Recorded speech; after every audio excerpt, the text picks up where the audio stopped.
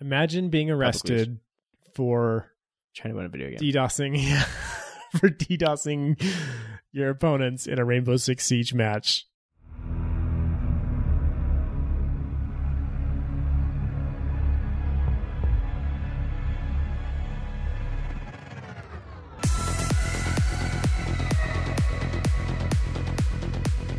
Hello and welcome to episode 54 of the Unrenowned Podcast, where we talk about Siege, what we like about Siege. What we don't like about Siege. I'm Ryan. I'm Chris. We've got a great episode today because we have an update from Ubisoft about DDoSing and how that's been affecting Siege since the release of Ember Rise. It's actually pretty cool, all the information they're giving us and what they're doing to combat it. Mm-hmm.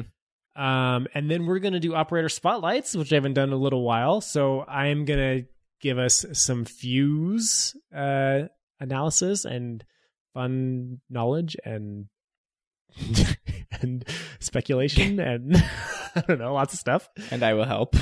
And you're going to talk about Twitch.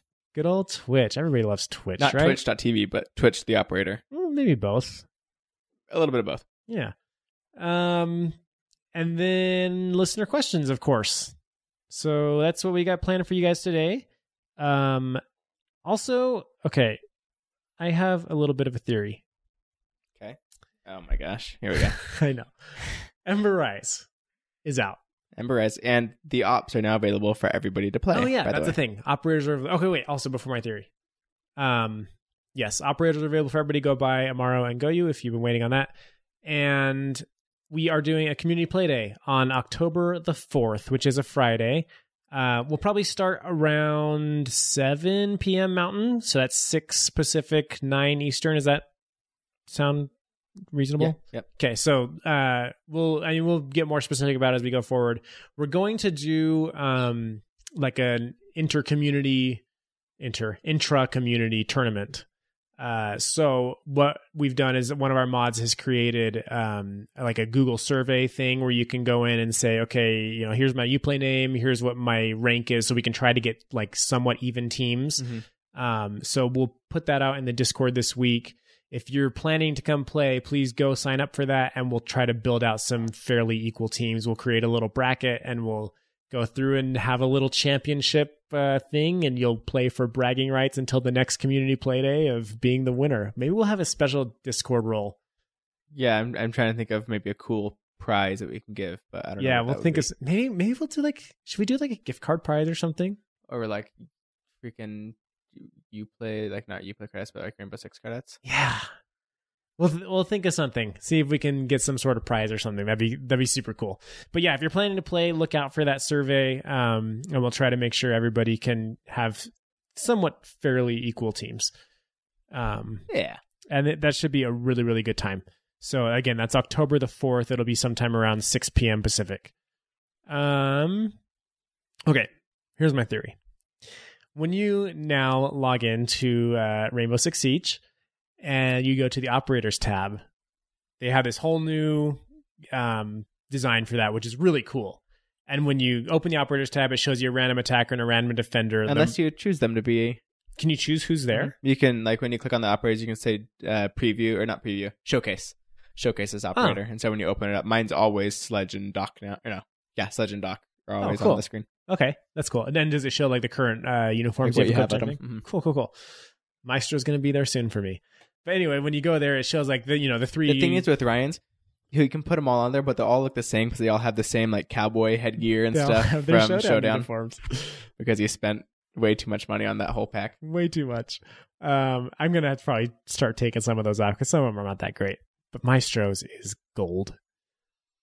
That's what they went for. Actually, they went to go take the gold. Yes, I spent all my gold on Maestros. Anyway, so there's two guys, blah blah blah, and behind them, on the one side is like a background of a shooting range, and it looks like a 3D modeled space. I mean, it could just be a picture or whatever, but it looks like it's a 3D modeled space. I suspect we have a shooting range coming in a near update. So does Reddit. Really? Does Reddit been saying that? Yeah. Because of this? Yeah. Interesting. Yeah. I don't think so. I just want everybody to know I came up with that theory on my own. I Because didn't that grab that from already Reddit. existed when they made Tachanka's video. It's the same. Like all those operator videos are in that little arena place. Yeah, but that's So- like that's a 3D video. That's not the same as a modeled. That's true, but it could be Space. a modeled space. That's where Maybe they they have record one. all the stuff. Yeah, Which, I don't know. But okay, so the But it's- community's been asking for this for so long. Oh yeah, I think it would be completely tone deaf to use that as a background, and if And it was not- not coming, yeah. like so tone deaf, and if not, like if they weren't planning on it, hopefully there's enough excitement for it now that they're seeing that it could be coming. But I think that would be so amazing because Siege has this problem where you just don't get enough time shooting the guns. Uh-huh. I mean, I guess you can go to Terrorist Hunt, and they've also improved Terrorist Hunt a lot recently for Significantly, that. so much better. It's way better. But like there is a sort of a problem of just you don't have a really good way to test out different guns and see what it feels like. It'd be nice if there was a shooting range, and particularly if you could like just swap attachments in and out and that's see exactly what it feels it like. needs. It doesn't just need a shooting range where you can spawn in and shoot at targets. It has to be like you are in and you can just change your gun with a menu, or like open a box and change your gun and change Yes, like right there where you don't have to reload. Yes. You have to pick a new operator. Like no, Yep. that's not what we need. It's not what we want. No, yeah, that would be useless. But something where you could just quickly try out. Okay, I want to try blah, blah, blah, vertical versus angled grip, Mhm. right? So that's my theory. If I had to guess, I'd say first half of year 5, Okay. same as removing beta ranked from beta. Ranked no longer has a beta tag, by the way. First half That's- of year 4. That's actually mentioned in they released like a designer's notes of like all the playlist changes. There's nothing new in there at all, but they bragged again. It was time for the beta tag to come off. Wait, did it just come off this season? No, it came off last season with Okay. the Pick and Ban. Yeah, But yeah. Okay. It was just like, okay. It was a big deal, and it's like, guys, Sure. come on. Whatever. But cool, it's gone. And ranked actually is better now, I think, than it has Ranked been. is better, but you know what's funny? We played 4 ranked matches, which is not that much for how long the season's been out, but we played 4, and of the 4, we get Skyscraper as one of the maps. Yeah, How? we did. How? Well, I mean, it's like a 1 in 7, 1 in no, 1 I mean, in if we played 11? 4, that's 1 in 4 chance that or if we played 4, it's a 33% chance that we How many would've maps got are it. there now? 12. 12. Okay. So it's 33% chance that we got it. But I keep thinking it's 7. Is come that on. what the Pro League competitive ranked Yeah. or competitive maps are? 7. Okay.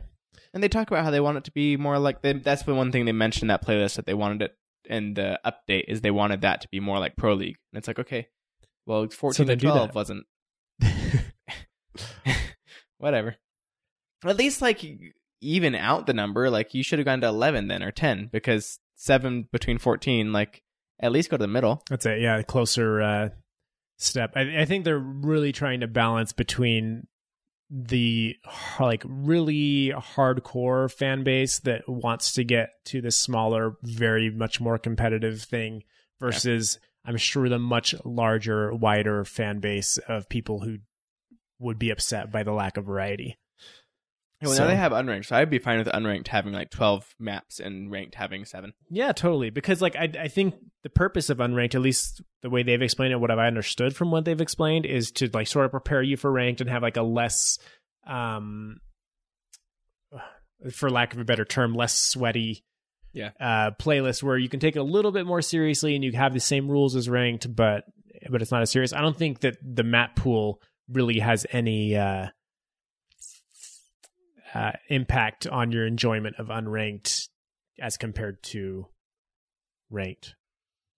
Yeah, I mean, Do you think- I'd say it still does because I don't want to play Skyscraper at all. And playing that in unranked, you're still stuck there for Well, so then you're asking for the X amount of- same Yeah, I guess so. playlist as ranked, right? Yeah, I guess so.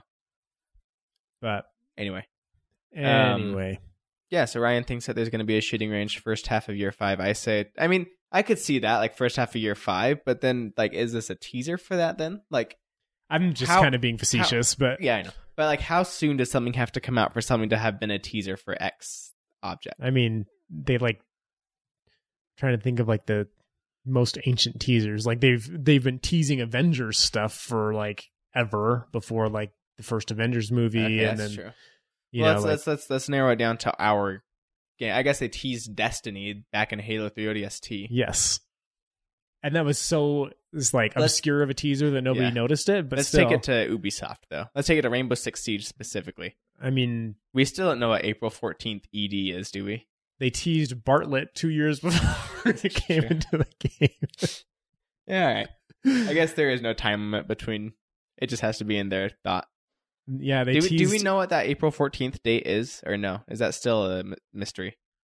ED. What's supposed to be about April 14th? There's like all those calendars everywhere. Dysfunction? No. There's all those calendars on like all the maps, and the 14th of April is circled and it says ED in it. Oh. Yeah, I don't know. It's the same on all of them. I don't know if it's supposed to be anything. What would that? It's just I think it's just an asset.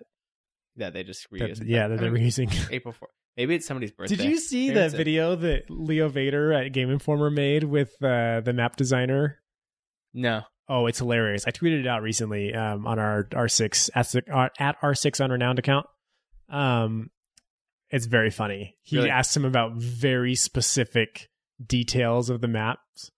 Like I guess there's a brand, I'm trying to remember what Vertex or something like that. That's like the brand of like everything that has a brand name on it. So like the washing machines and like the cereal boxes and like just like random stuff that all has the same brand name. Uh-huh. And he's like, what is that brand? And like he just asked him about like all these like really silly things. What did the guy say to that, Dud? I'm curious. He didn't have like great answers for most of it, but just like the questions themselves were funny. Interesting. So it's it was a really good interview. You should check it out if you haven't seen that. Just search Game Informer Rainbow Six maps or something, and also I'll link it in the show notes. But it was funny. Good job, Leo Vader. GJ, sir. Okay, that's my theory. Also, we had a request from, I think it was Buzzard Jaman in the Discord that we talk about shotgun buffs. Do you want to do that before we do the DDoS stuff, or should we do DDoS first? Let's talk about shotgun buffs first. Okay, shotgun buffs. What do you have to say about shotguns? They're really good in Battlefield. Okay. You did make a Battlefield shotgun montage. I did. You should actually check that out because it's pretty good. Yeah, it's on his YouTube channel, which is just hello with 3 O's. Oh. Shotguns in Siege. So I don't use shotguns a lot in Siege, and that's because I feel like they're very underwhelming. Mm-hmm. When the game first came out, I used to use the M870 a lot. Yeah. I'm trying to think if anything's changed since then, or if I just got better at like Siege shooting, and so now it's more favorable to use other guns. Siege changed where people just decided or understood that headshots are just the way people play Siege, and people don't like rush in as dumbly anymore, and it's harder to get close to somebody to get into shotgun range and do stuff. That's probably true, but I remember the M870 being a lot of fun, especially in like closed beta, like in the very, very early stages of the game. I played a lot of Bandit with the M870, and that was way fun. And shotguns just don't have that fun factor for me anymore. I just always feel like I'm at a huge disadvantage. Yeah, the only time I could think of like playing a shotgun is like pulse from below, but even then I just don't, because what happens if you run into someone in a hallway? Like you can't. Right. You're in a pickle. Yeah, so like it's hard to balance because auto shotguns, like if you make shotguns too good, then auto shotguns become like really not fun to play against. Right. What I would like to see out of shotguns in Siege and really in all games is like stop pretending like they're only effective at 2 feet. Right? Like, so if you look at Battlefield 4, that's like a really great example of shotguns that like, obviously you can't shoot at the guy who's 100 yards away shooting you with an assault rifle in a 3x scope. But like somebody who is, let's say like, it's always hard to measure distance in games, right? But somebody who's like 20 feet away from you, if you ADS with a shotgun, you're doing like 40 damage with each hit, right? Yeah. And it feels like you're hitting them. Whereas like a lot of times with shotguns, if you're shooting at somebody who's more than like just a few feet in front of you, it feels like you're not doing anything because you can see the pellets spreading out as like this ultra wide angle. It's like, that doesn't seem right. Like when I shoot at a clay pigeon, it doesn't seem like my pellets are so large that I don't even have to be aiming at the pigeon to hit it, right? it just feels so much more satisfying. And then Battlefield 4 is just such a great example when like you can see the pellets going toward them, and obviously not all of them hit, but like they're going in the direction that you shot. And if you shot accurately, you're getting a significant amount of damage. And he's still going to beat you if he has an SMG or an assault rifle and he ADSs you well, and you have a one-on-one fight, you know, like he's probably going to beat you, but you're doing damage, you know, and like I love that. Like I love to be, and like it should shoot slower, right? Pump action or whatever. Like it should have its disadvantages, and like at close range, it should be dominant. Mm-hmm. But I just feel like you can balance shotguns in a way where they're not trash at range. This is the problem with Siege, is like there's so many instances where everything is close range, where it's hard to like make that balance. Whereas like Battlefield, there's majority of the time the range is far, so like using a shotgun and like getting close, you are extremely powerful because your shotgun does have good range, but just not in these wide expanses of open battlefield. And it's the same thing as like hip fire. Like hip fire in Battlefield is amazing, like it's very, very good. Like I use it more than half the time I'm shooting at people. But it's like in Siege, if you ever hip fire, even if they're right on top of you, you are stupid. Yeah, like you never hip fire in Siege because it just doesn't work. And that's because everything's close quarter. So if you make hip fire really good, then there's no reason to aim down sights almost ever. I mean, and can't you make something good within 5 feet without being good like at a distance? Like I feel like I get what you're saying. You know, Call of Duty, hip fire in Call of Duty is not great. Like if they're not close to you, you shouldn't be using hip fire. Right. And when I talk about Call of Duty, I'm usually talking about stuff from like Call of Duty 4 up through like Black Ops, because that's really all that I've put significant time into. But you know, when I'm using my MP5 in Call of Duty 4 and somebody comes around the corner, don't ADS. You're much more effective being able to move faster and everything with the hip fire. But you're hitting them because they're close enough. Right. But like, I don't understand why we can't have that in Siege. Like, why is it that in Siege, I'm waiting for somebody to come around a corner. I know they're coming and I know they're at low health. So I hip fire because I just need to get one shot, you know, and I want to make sure that I have like the dexterity, I guess, to sway onto them and hit them. And I don't hit him. And he came right around the corner right in front of me. And like I put out 10 bullets and didn't hit him. It's almost like bodies are like when you're hip firing, like the bullets go away from the body. Yeah, like they're distracted or something. I don't know what happened, but that's what it feels like. It's the same with like shooting drones when you're hip firing. Like sometimes you're like, there is no way that I did not hit that drone. Like with the amount of times I was shooting right at it. Yeah. But anyway, we're talking about shotguns. You did that, or I guess you never did the math. But I never you had did that experience with like somebody threw a nitro shell, and I shot like 13 bullets or something, and my crosshairs were in it the whole time. And I didn't hit it. I was like, "Are you serious? Yeah. How?" And like I get, there should be a significant advantage to ADSing with your accuracy and all that stuff. Like, yes, totally. But if somebody's standing in front of me and I have a semi-automatic weapon, like a submachine gun, I'm going to hit that person, even if I don't bring it up to my face. Like, it's not that hard. No, it's not. You point and I mean, even in like, if you go to like these people that are these gun guys that you're trying to like learn self-defense, they'll tell you if you see someone, just point and shoot. Like, don't focus on trying to aim. Just point at them and start shooting. You're going to hit them if they're within 15 feet of you. Yeah. Like, you don't have to look down the sights. Yeah. So that, I mean, that's one thing. I really wish hip fire could be improved in Siege to be more effective. Yeah. Especially because Siege doesn't have like jumping, right? And like that's one thing that always gets a little bit weird about FPS when you can jump around, you get the bunny hopping and the hip fire and like all that stuff and mix it together in weird and annoying ways. Like Siege doesn't have jumping, so like I don't understand why we can't have a hip fire that's good, right? And bringing that back to shotguns, like you're not jumping around with a shotgun, sprinting behind people and jumping in circles and and like. A lot of Siege is close range, so it seems like shotguns should be more effective than they are. Right? Like, if they were decent at all, then they should be a decent choice sometimes, but they're just not. I feel like part of it, too, comes down to the one-shot headshot mechanic, where, like, you're at such a disadvantage at long range because you can't get that headshot, and they can. And that kills you with the shotgun. Like, there's nothing, even if they were good at 5-10 feet, if they're 15 feet away and they can get the headshot. So how do shotguns work with the pellets or like with the BBs? Like, is it just if any of the BBs hits their head, it's a one-shot kill? I don't think so. Is it different? I could be wrong. Like, I don't know. I don't like really know how it works. I wouldn't think it is, because then that would say if you if one of them touched their head and you were 15, 20 feet away, right, that it would be an instant kill, which would make sense why they're so terrible at range, right? But you can definitely get headshots with shotguns. I know you can. Totally. So maybe that's the problem. Maybe it is like that sensitive where if just one of the BBs hits their head, then it's a headshot and they're dead. And so maybe that's why the spread is so large, so that it's like not likely that you'll hit them. I don't think that's the case, though, because I don't think I've ever encountered someone with a shotgun shooting at me at range and been like, "Are you serious?" We should test this.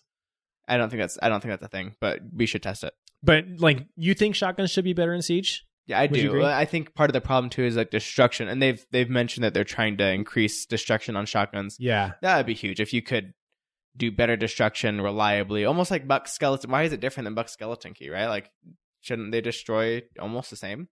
But then, how does Buck Skeleton Key have? I guess because he gets both a shotgun and rifle, but so do so many other people. So many other people have a shotgun as a secondary weapon. I guess. So how do you differentiate Buck's Skeleton Key? Yeah, I guess. Well, I mean.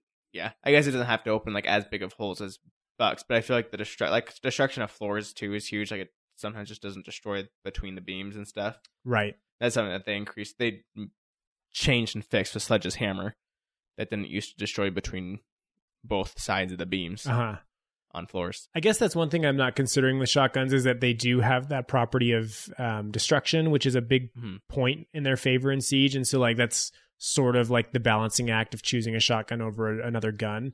But then there is that thing of like so many, especially newer operators, have a shotgun secondary where it's like, okay, well then why would I ever pick somebody with the primary of a shotgun? Right. The other thing to consider is like the auto shotguns. But I think you could balance well enough where it's like, okay, auto shotguns are going to have a lot of kick, and like maybe at range they're not as precise, whereas like semi-auto shotguns or pump action shotguns, you know, as you get farther down that road of it takes longer for your next shot, that should be more and more accurate and more powerful. And like a lot of other games have balanced this. I just don't understand why Siege can't find a way to make shotguns fun, even if they're not as good. Like at least make them more fun. Yeah, I mean, like what? Like I guess the thing is like what determines your fun. Like right, that's subjective. I guess it's just so hard because like with Battlefield, for example, like I'll play with the shotgun. Like that's all I have played since I unlocked it. I literally like. For a couple minutes, I will change a class and play something else. But it's like just shotgun. You're talking Battlefield 5 right now. Battlefield 5, to be clear. Right. And the reason I think it's fun, like I'll go and I'll die 4 or 5 times in a row, but then I'll go a life where I get like 7 or 8 kills, like all right next to each other, and it's all worth it. But like in Siege, you can't do that. Sure, you can't lose 4 rounds and die 4 times in a row and then have one great 4-kill round. Like it just in a game mode like that, it doesn't work. And so maybe that's part of the equation. I think it is. You're not. Like shotguns require a certain risk, and in like Battlefield or Call of Duty, you can take that risk in these game modes where you respawn because eventually you're gonna get something happen or you're in the right spot because you're doing it over and over again. Where that risk is worth like the 4 deaths before, right? And in Siege, you can't afford risks like that. Yeah, you can't afford to lose a guy. Yeah, I'm also thinking like Halo. Halo has in some entries has really great shotguns that are fun. Actually, Halo 1's shotgun range is not. Oh no, it's not good at all. But the difference is the time to kill in Halo is a lot more. That's true. And I mean, depending on the map, you can place yourself in spots where the shotgun's more effective. And within close range, it's absolutely deadly, right? Right. So you just have a little bit more leeway on how long you can live, how like being able to close the distance.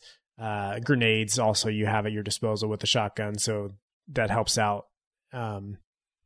So I guess like Siege is the perfect storm of, you know, short time to kill, short range engagements that they don't want to make shotguns too OP. You don't respawn, so it just makes it where shotguns become less and less enticing, I guess.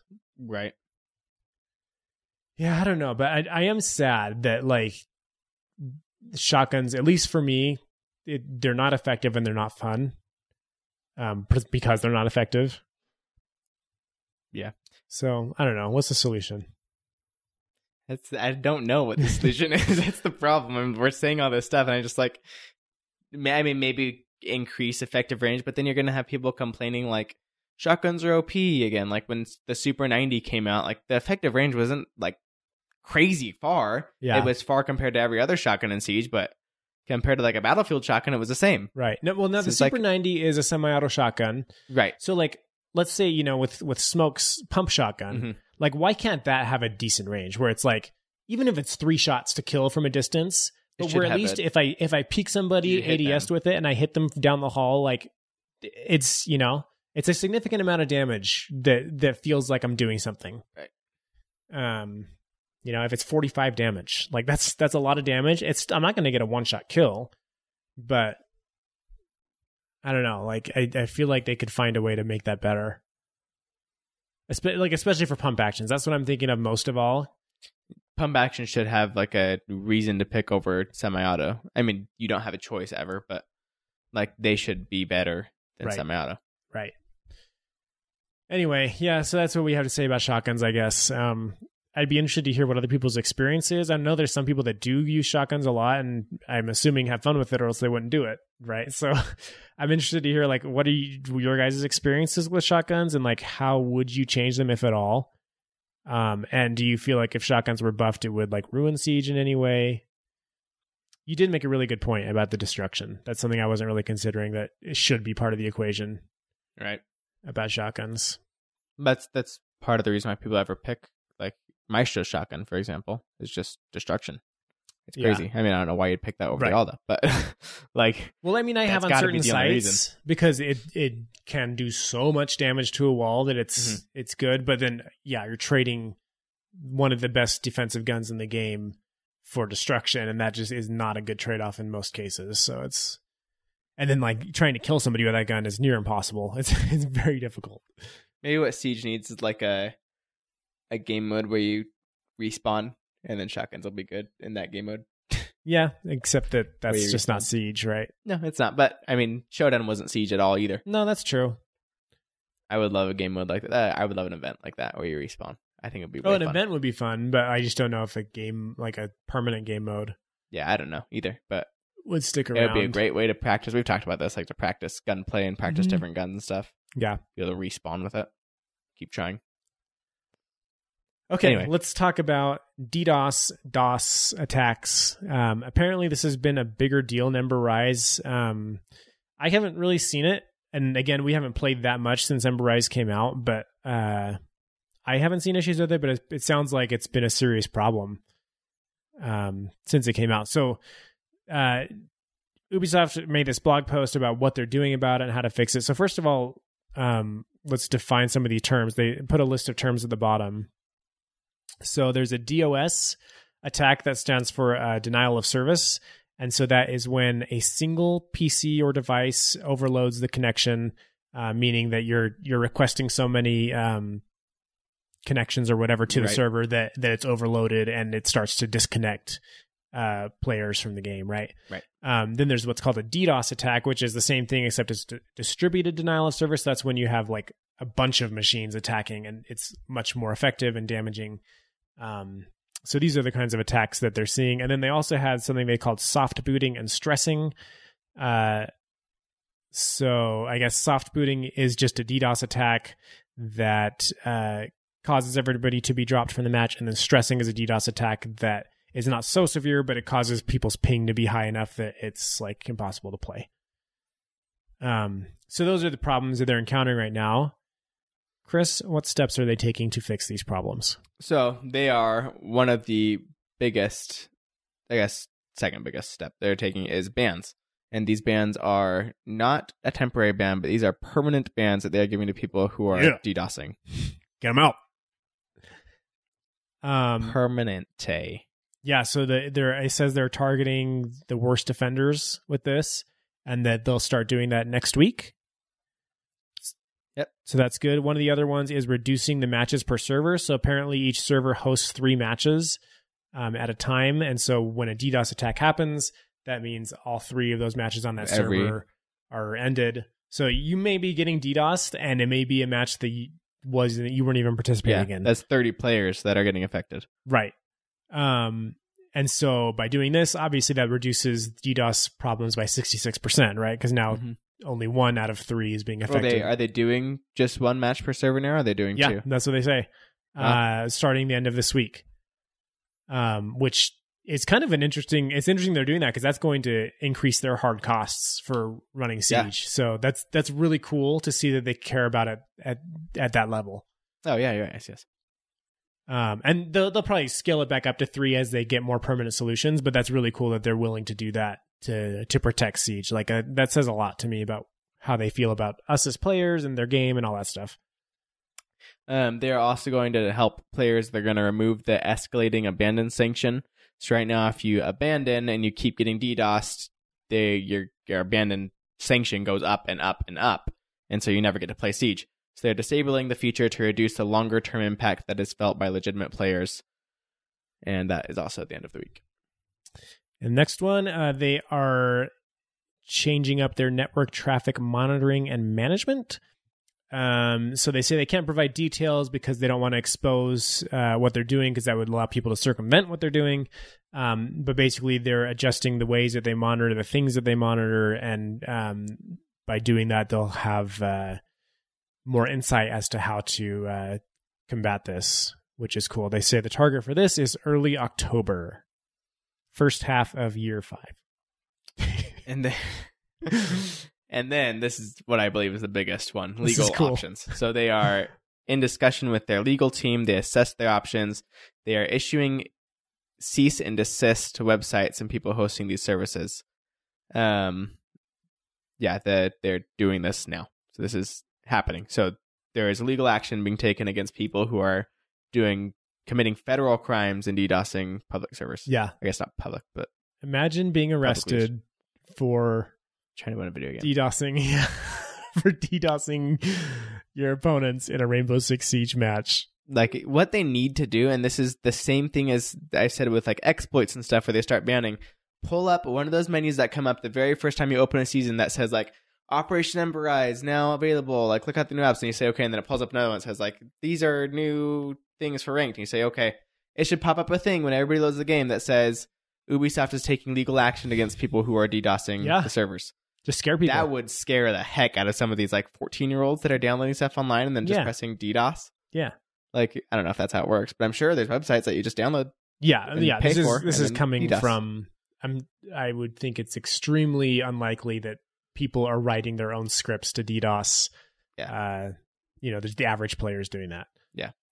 But anyway, that would help a ton. Yeah. I hope we see like people getting fines and stuff for this. Okay, right. And then last thing, they said they're working with their Microsoft partners, so they run on Microsoft Azure servers.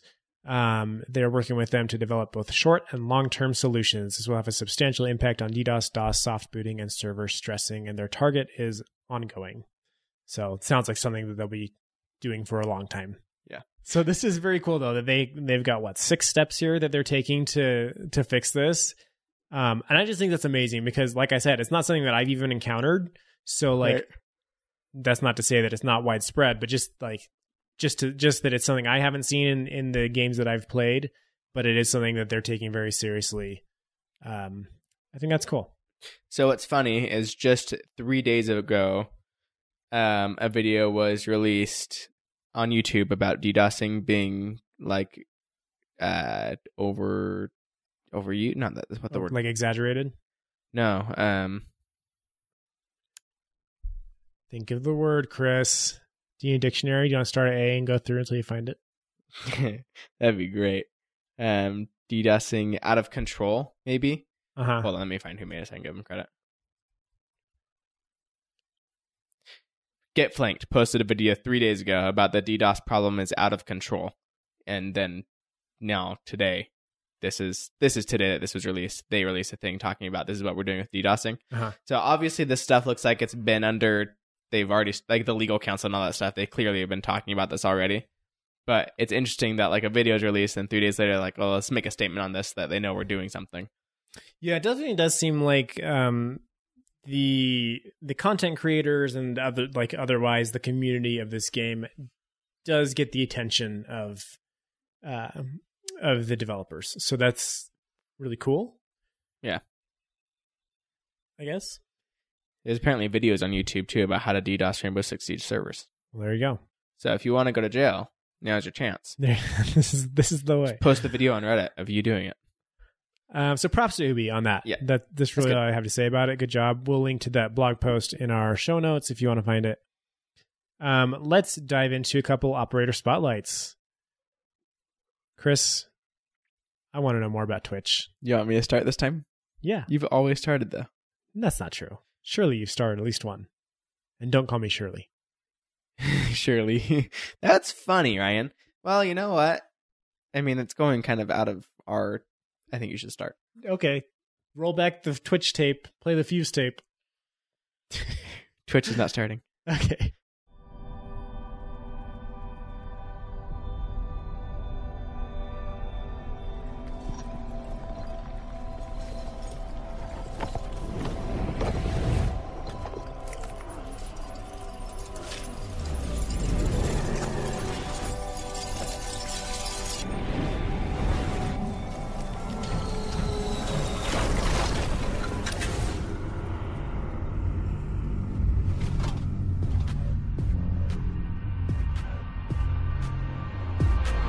We're doing Fuse. Okay. So Fuse is actually one of my most played attackers. Are you serious? I am totally serious. Let me pull up my actual stats. I want to say he's number 2, which is insane. A lot of that is from the beginning of the game when there weren't as many attackers to choose from. There were also less defenders to choose from because they were the same. That was kind of a little bit of a joke. If you can call that a joke. I can't pull up my stats. Here we go. Okay. Logging into the Rainbow Six site is a hassle. That it is. I don't know if people even care to hear about my stats, but I'm going to tell them. You know what's cool? Stats on Battlefield are way better than stats in Siege. Yeah. Okay. After every single game, you can click on a thing that says stats, and it literally shows you, like, it shows you all these stats and where you were in relation to everybody else in the game. So many video games have way better stats than Siege, including games that are like 10 years older than Siege. Yeah. So we were talking about doing this, and maybe we'll do it next week. So before we did stuff Siege should know, and this was probably like 30 episodes ago, and we just like pulled things from other games that are really good that Siege should implement. We should do that specifically with Battlefield 5. That we've been playing so much recently. Since you're probably already tired of hearing about Battlefield 5, we'll give you a full episode about Battlefield 5 and how it's better than Siege. When I say how it's better than Siege, I mean things it does better than Siege. But yeah, maybe we'll see if we can come up with interesting things. But it's always interesting to like see other shooters, expose yourself to other shooters and see like, okay, what are they doing here that Siege could learn from? Right. Anyway, that's a segment we're thinking about. If you don't want to hear that, let us know, because otherwise it might be coming. Anyway, okay, so my list of attackers, obviously Thatcher is my number 1 played attacker at 73 hours. But number 2 is Fuse at nearly 34 hours, which is crazy. And number 3 is Thermite, who I never play. So that says a lot about like how much the original operators like go to the top just because there's a smaller pool to choose from. Actually, my first DLC operator on this list is Cappy Tau, who I mained for a while after he came out at 22 hours. He's number 5. Point being, I've played a lot of Fuse. More Fuse than I probably should have played. Yes. And here's the thing about Fuse. He's not good. Debatable. Are we done? He is not that good. He's not that good. However, my win-loss and kill-death with Fuse is better than my win-loss and kill-death with my main Thatcher. So... So there's that.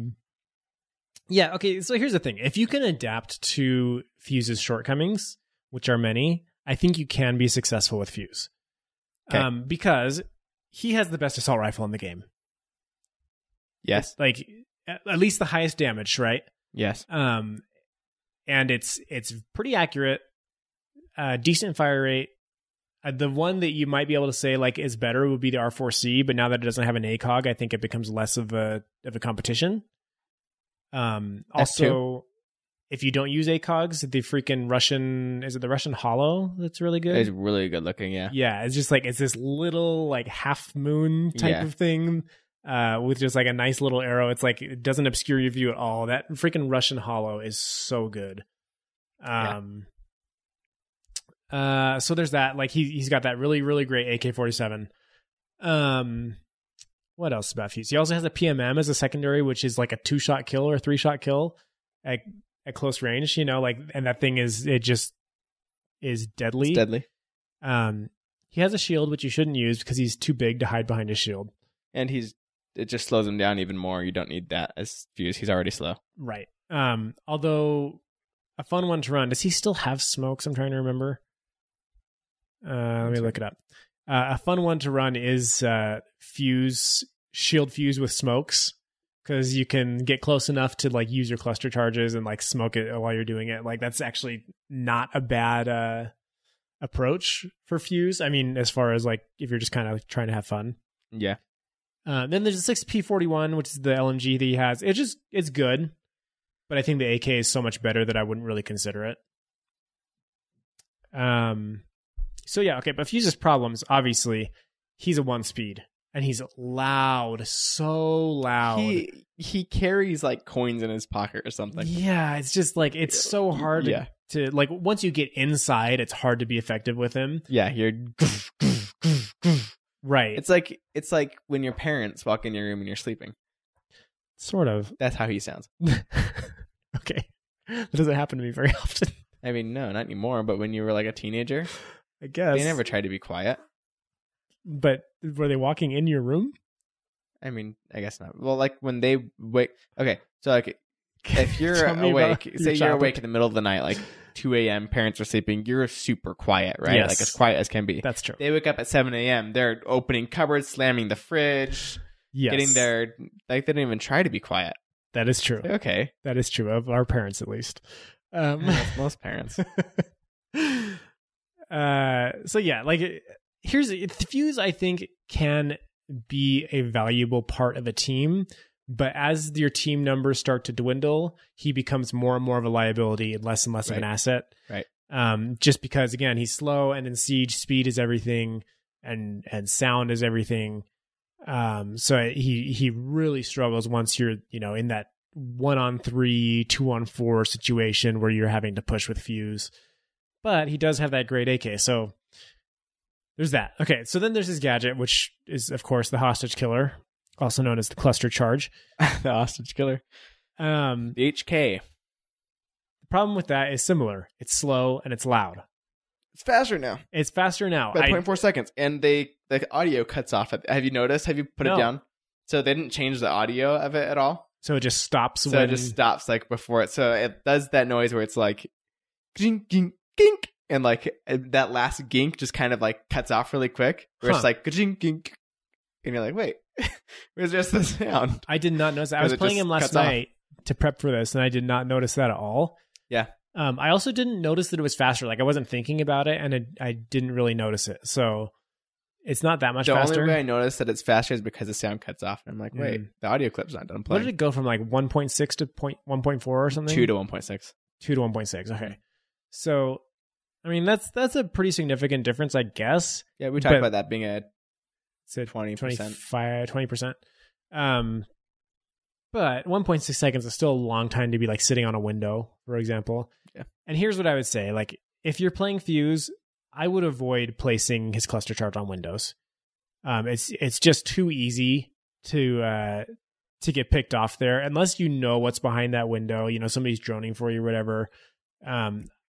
Don't do that. I think it's dangerous. I think that's my number one tip. I think one spot where you might be able to get away with doing that if you do it quick is border when they're in the armory, like second floor armory, and you can get on that window that's on the bus side, because that window's, people don't really look out of it, and nobody really stands right there because it's like in this weird cubby. And you feel vulnerable right there. Right. And so you can probably get like hang upside down, get one down, and it'll go all over that room. Yeah. If you're going to do a window, definitely do it from the top upside down. That's your safest spot. Or maybe even from the bottom, like from the very, very bottom of it, just getting on just barely at the bottom of it. But I think top upside down is the best. And I think where his cluster charge really is best, obviously, is from the floor above, right? So doing it through the floor down into the objective, or down into like the room just outside of the objective. And I think one thing you have to realize with Fuse is you're probably not going to get a lot of kills with the cluster charge. Sometimes you'll get lucky. but especially as you start playing against better players, like at lower levels, yeah, you can get away with it. As you start playing against better players, just don't expect you're going to get kills out of it, and use it for other things that it's useful for.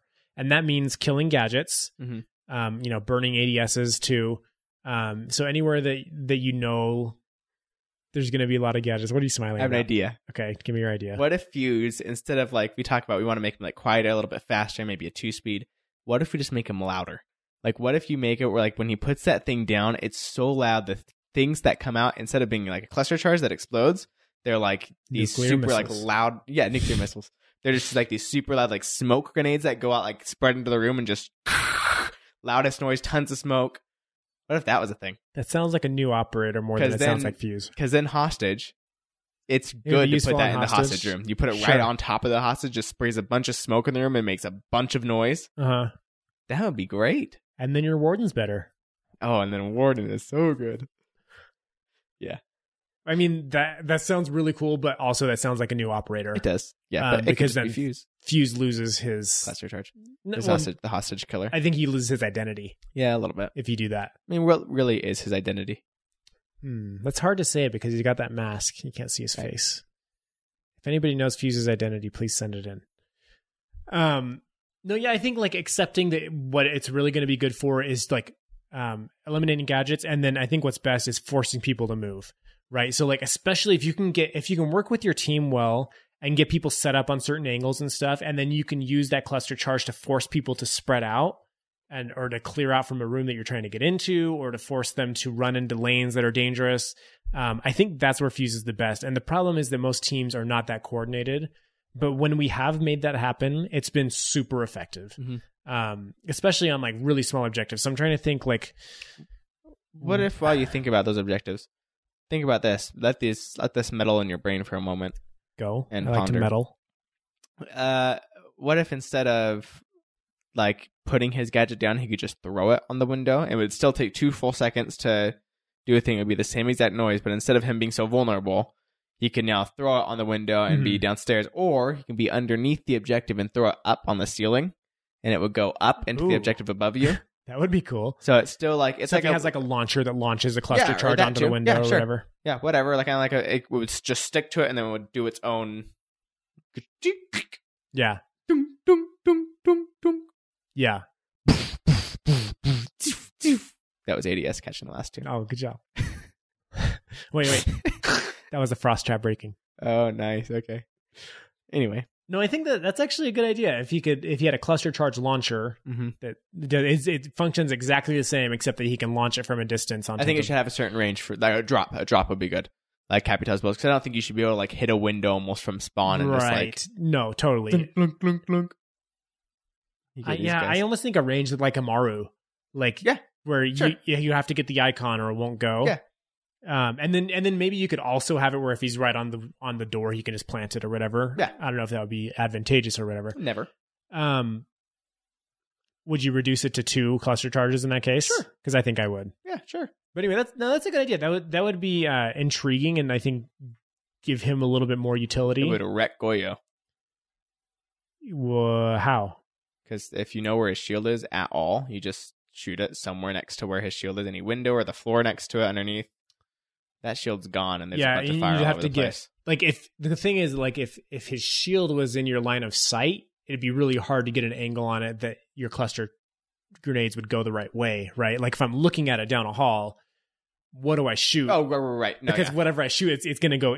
The cluster charges are going to keep going forward from that spot. Right. No. Yeah, I'm saying like if you're looking at it, if you know it's there and you're underneath or above or something, you just I guess it's already. I mean, if you're above, you can do it either way. But below, I guess. Anyway, actually, I haven't thought about that, but now with Goyo, it seems like that buffs Fuse a little bit because now he can set off these things that are going to blow these traps that may damage teammates, or I guess enemies on Fuse's perspective, and also like shut down their lanes for rotations and everything. So that's actually interesting to think about is how you can make that work for him. So I'm looking here at this list of maps to try to find the spots that I like him. One spot I really like is on Consulate Garage, just because like it's not a smaller objective like I was talking about, but there's so many little hidey holes there that are commonly used. Yeah, and like, you know, behind the van or on the side of the van, there's always 100% of matches I've played on console, somebody's in that spot, right?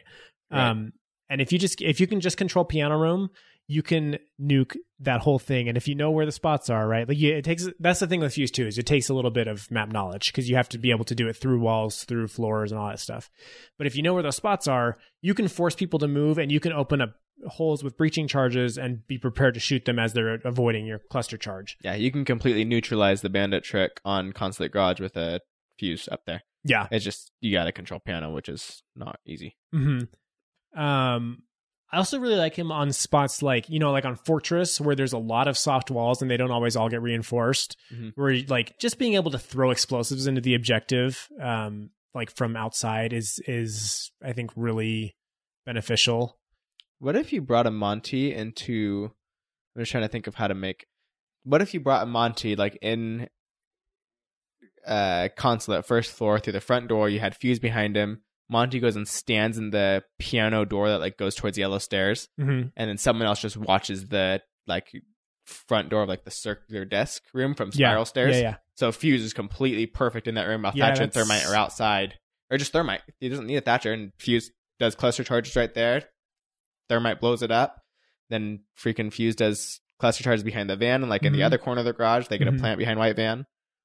No, that's actually a good strategy. And Montaigne isn't even helping the plant. He's just making sure Fuse is safe to...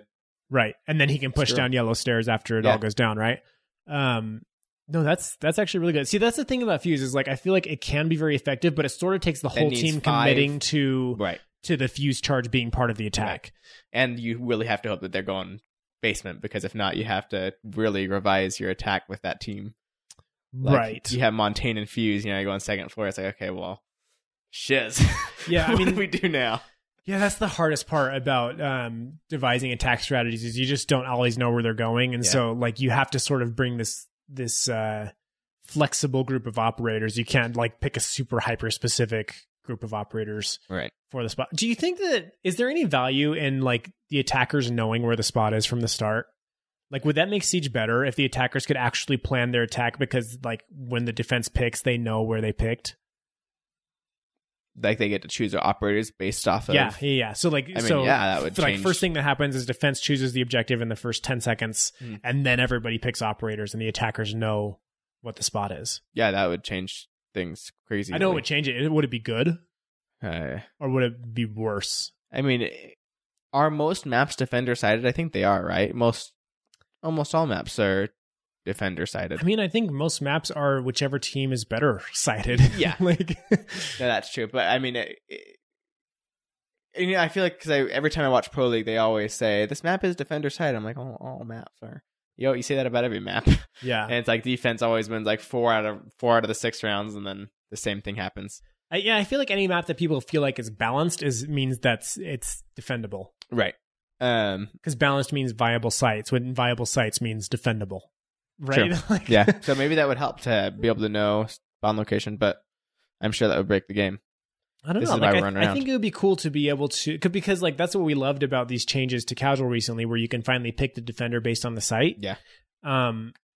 Because that makes such a difference. And it's like, if I get to pick my attacker also based on the site, because like I don't feel like finding the site is adding anything to the game at this point.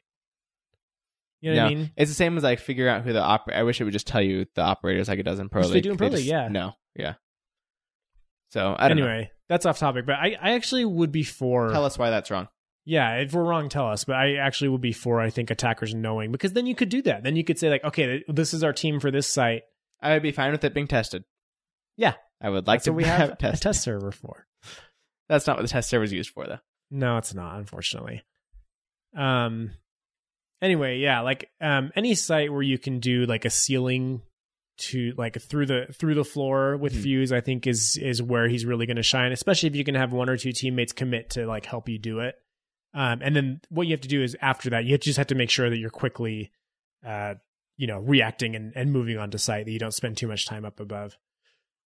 One Fuse story I want to tell. I probably would have a lot if I could remember all my Siege experience, but we were attacking the Hereford basement one time. Chris and I went above. You think you were Sledge? and I was Fuse. I'm trying to remember the story I keep telling. The one that I defended the plant at the last second.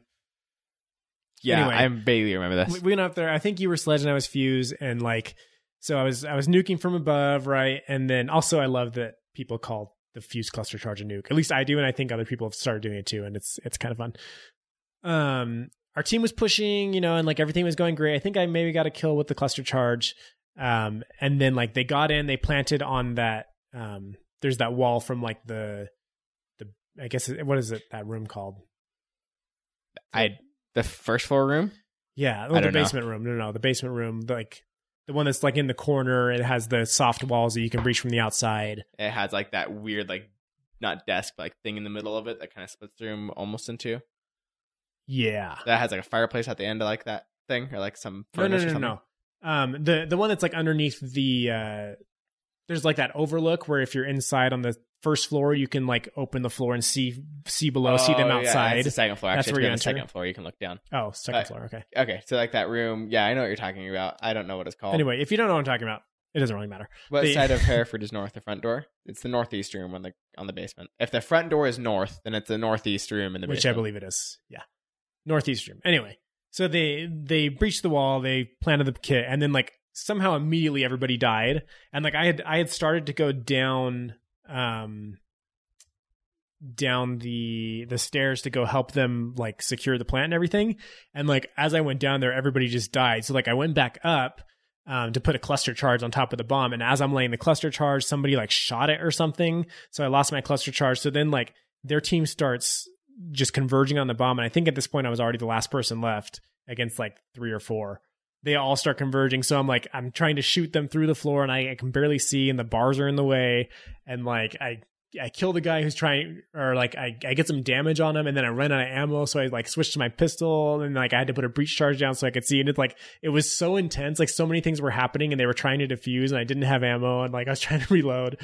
And finally, like I killed the guy defusing, and then there was like 2 other guys left, and they were trying to kill me through the floor. It was just like just really insane, intense thing with like cluster charges going off everywhere. But it was interesting and funny. So you should watch it on my YouTube channel. Barrel storage is the name of that room. Barrel storage. There you go. Wow, I don't know the names of any of these rooms in the basement. There's barrel storage, fermentation chamber, main hallway, generator room, reverie. I think that's actually workshop. Another problem that Hereford has as a map is that there's no like natural callouts because all the rooms are so like obscure. Yeah. And like all the same color and everything. I think that's actually a problem that Hereford has. Yeah.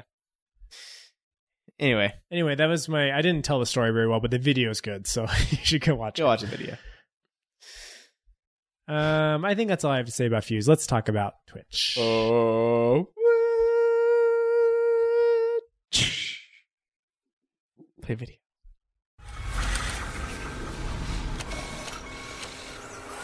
You have a few spare hours. I'd love to share the details of how this device is a masterpiece of design. Quadruple independent gearboxes enabling 0 to 20 in under 4 seconds. 10 kilometers of internal wiring. 1,100 expertly machined hand-assembled components. Flawless control at over 300 meters. What all my team needs to know is, does it do the job or doesn't it? And let me tell you right now, it does the job. Okay, so Twitch. Her video is actually cool. If you want, you can watch a YouTube video and sync it with the podcast so you can watch it at the same time. Yeah. Or you could just go watch the YouTube video without syncing it. We've already talked about this, but it's cooler to sync it because then we start talking like right when the video is over.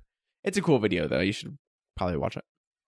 So Twitch is an operator in Rainbow Six Siege. She is 2 speed, 2 armor. A lot of people mistake her for 3 speed sometimes because she is frequently played like a 3 speed operator, with her F2 just being arguably one of the best assault rifles in the game. That's the one that I would say is better than Fuse's.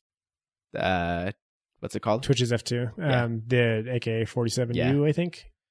The AK-47 that does have a significant, like it feels so good. Mm-hmm. There's not very much kick to it at all, but the F2 is one of the best guns in the game. Yeah, I agree. It's really, really good. I prefer, I think, high damage over high fire rate. So that's like, I think I would choose the AK over the F2, but I totally hear what you're saying. Or does the AK have? Higher damage? I think so. I'll look them up. You keep telling me. The F2 is 37 standard damage. Look up the AK. Okay. So she's got the F2 as her primary weapons, 417, that's the DMR, and the shotgun that you should never use. And secondary, she has a P9 pistol, and then the LFP 586 handgun, that's the revolver. And then gadgets, she has breach charges or claymore.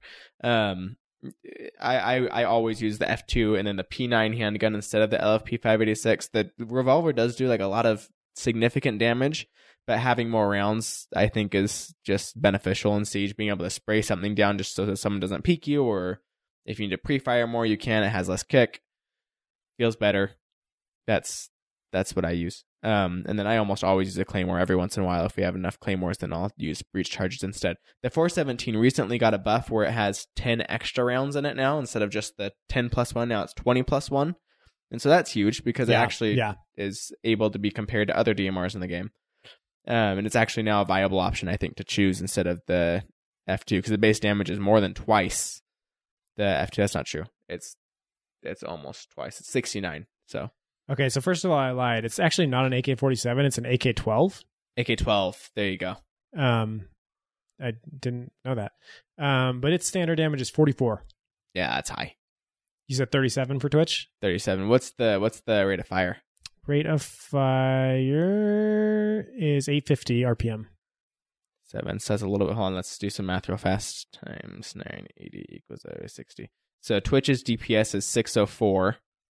And you said 44 times 850. 850, 623.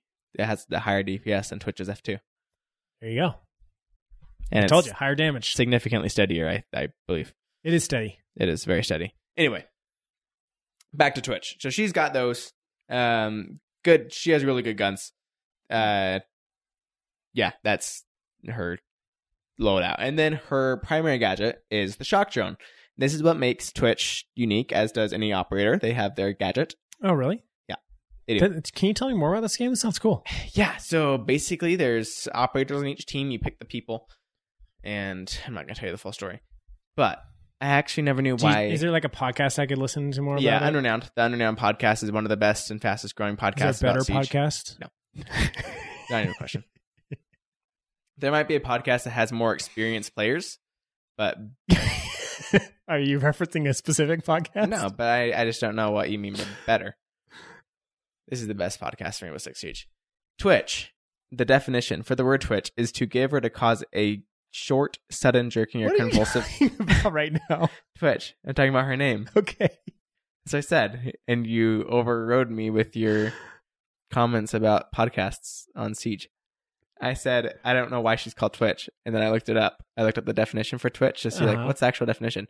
Give or cause to give a short, sudden jerking or convulsive movement. Did you really not know why she was called Twitch? I just didn't really think about it that much. It wasn't obvious that it's because of her electric drone? I mean, well, yeah, but shock drone? But, you know, like electric shock twitch? Yeah, but the twitch is like referring to when she hits someone and they make this little twitch. Yeah. Yeah, so that's why she's called Twitch. Okay. If you didn't know, I thought that figured it out. I thought that was interesting, but for all the ESL listeners on this podcast, there you go. Now you know. Anyway. Twitch. He's annoyed. Requires a certain amount of patience. And then prioritization is like a huge thing with Twitch. First of all, yes. When you're playing Twitch, so she used to have a regular drone and then a Twitch drone. The regular drone is what you would drive with everybody else in the preparation phase. That. Yeah, the thing. And then the Twitch drone was your Twitch drone, and it had 15 shots in it, and you could kill someone alone with the Twitch drone. It had a lot of shots, but you only had one. And then they changed it to where in the preparation phase, she spawns with the Twitch, or her drone is the Twitch specialized drone. Yeah. And then she has a second one that she can throw in as well. So this is what you do with that in the preparation phase. You do not go into the building at all, and you do not try to destroy gadgets in the preparation phase, because what's everybody doing in the preparation phase? They're running around shooting at drones half the time. Oh, I thought we were supposed to be killing each other in the preparation phase. No. That's casual only. Okay. And then also more on console. people are shooting drones more than half the time. Mozzie's looking around with his freaking little Mozzie spider boys. And you got Mute putting down jammers before he puts down jammers on reinforcements. There's no reason to bring your Twitch drone inside the building or near the objective inside the building at all in the preparation phase. What you do is you switch to your teammates' drones and watch to where they go. Ooh, I never really thought about that. Yes. That's smart. And then you bring your drone outside the objective to that point outside of it, so you can bring it inside the objective once the game actually starts and shooting actually begins. Because once shooting begins, people are not focused on drones on the floor nearly as much as they were in the preparation phase. So that's what you do. Or you can just drive your drone to your spawn and then pick it up and you can throw it back in when you need to. Yeah. But I find there's literally almost every objective I know there's a drone hole outside, just outside the objective that you can put your drone right outside of and wait to go in. Yeah. And then you don't shoot at every single gadget you see because that makes noise and people know your Twitch drone is there and you don't want that. Right. You prioritize things. So if you know there's a Maestro. So what are the top tier gadgets you're going for? Here's a list of the operators that you can destroy things with. You have Kaid, Maestro, Mira, Legion, Echo, Ella, Alibi, Valkyrie, Smoke, Mute, Jaeger, Bandit, Capcan. So this is all operators that you can These are operators kill of things you can destroy. Vigil and Pulse as well are effective. Vigil, if you shoot him at all, his thing is disabled, but I don't like that because I want him to be using that. Because if you have an IQ on your team, it screws Vigil over. So just don't shoot Vigil, especially if I'm on your team as IQ because I want to kill him. I don't want you to have an assist. I did it all myself. Pulse, if he has his heartbeat sensor out, it will disable his heartbeat sensor for. Oh, really? Yeah. Do you just have to hit any part of Pulse? It doesn't matter. Any part of him, as long as he has a sensor out. It's like how electricity works. If you're like holding on to something, it kind of like goes to that thing. Oh yeah. And so it's like you hit him in like the toe, it goes up through his foot, through the metatarsals, up through like the fibula, and then femur, and then. And then, yeah, rib cage, arm, leg, because he holds the detector with his femur. Right. Eventually, it will lead into the heart of the heartbeat sensor. What was I saying? Pulse and Vigil are also included, but I'm just not. We're not going to rank them in this because shooting at someone is stupid with the Twitch drone. You lose it. So you have Maestro is number one, I believe, to shoot at his things. You are one of the only operators that can destroy Maestro's Evil Eye from safety. There is nobody else that does it. Thatcher can throw a thing at him and disable it, but you were the only one that can do it completely safe, unless you have frags. I mean, like Ash and Zofia can do it pretty safe. That's true. But you can disable it without them wasting really much utility. You don't use two of your 10. As a Maestro main, Twitch is absolutely the nemesis. Oh, yeah. You can... My favorite Twitch story ever is when I was playing on Xbox, and a Maestro came out, put down an Evil Eye. I killed it. He came out, put down another one. I killed it in the same exact spot. And he had none by the time the round started. That's awesome. It was great. It was really funny. You'll watch it on my YouTube channel. You notice how I said you will. You will. Mira, I think, is number 2 of gadgets to kill. Mira windows in a good spot can be deadly, and destroying that screws her over and their whole entire It seriously ruins their whole defensive plan. In fact, I would put that above Evil Eyes. Really? Myself. Because Evil Eyes are not as crucial. But Evil Eyes are easier to reach. Like, instead of you can hit an Evil Eye before trying to really get right into their defense and try to hit a Mira window. So depending on placement, right? Like if the Evil Eye is outside of objective. If you see any of those, you should be shooting them. Yeah. Kaid's as well. Kaid, Artilla Claws are let's assume that you've driven around the whole map, or you've watched your teammates drive around the whole map and you know where they all are. Okay. Would you prioritize going in for... so let's assume that the Evil Eye is equally safe as the Mira, or equally dangerous, whichever way you're thinking about it. So let's put this into perspective. Organ, Mira window is like in the closet where it always is. Okay, yeah. In the closet facing towards like the smaller towards the stairs. Closet, I guess. Wait, basement? Organ basement? No, I was saying Organ second floor. Oh, let's go Organ basement because that's easier. I feel like to. Yeah, so you got the classic Organ mirror basement, window. Yeah, the classic mirror window. Let's say there's an Evil Eye, like inside, like same right next to the mirror window, just on the outside of it. Mm-hmm. So do you shoot that, or do you drive around and get the mirror window? I think you shoot the Evil Eye first. I think whatever one you see first, you shoot at. Yeah, I don't think you go for the other one. Yeah, those are. Also, you got to be careful with Evil Eyes because they can kill you. They can. That's true. Although if they open, they're easier to kill. So there's all that. Yeah, that's the thing. Like Mira's window doesn't have like an active but then do you leave? But somebody's always standing behind the mirror window. Right, but do you leave the Evil Eye so that you don't have to deal with the Alda? That's true. But then also, if you pass the evil eye on route to the mirror window, there's a good chance the evil eye shoots you. There's a lot of factors to consider here, people. A lot of variables. Kaid is another one that you do not pass by and skip because he only has 2 of those Artillas and they're usually on trapdoors. So if you have a Thatcher, don't worry about it. Like worry more about Maestro and Mira and trying to kill those. Yeah. But if you don't have a Thatcher, you need to make sure you kill the Artilla class because it's so huge. Who's 4th on my list? I have number 4, Jaeger.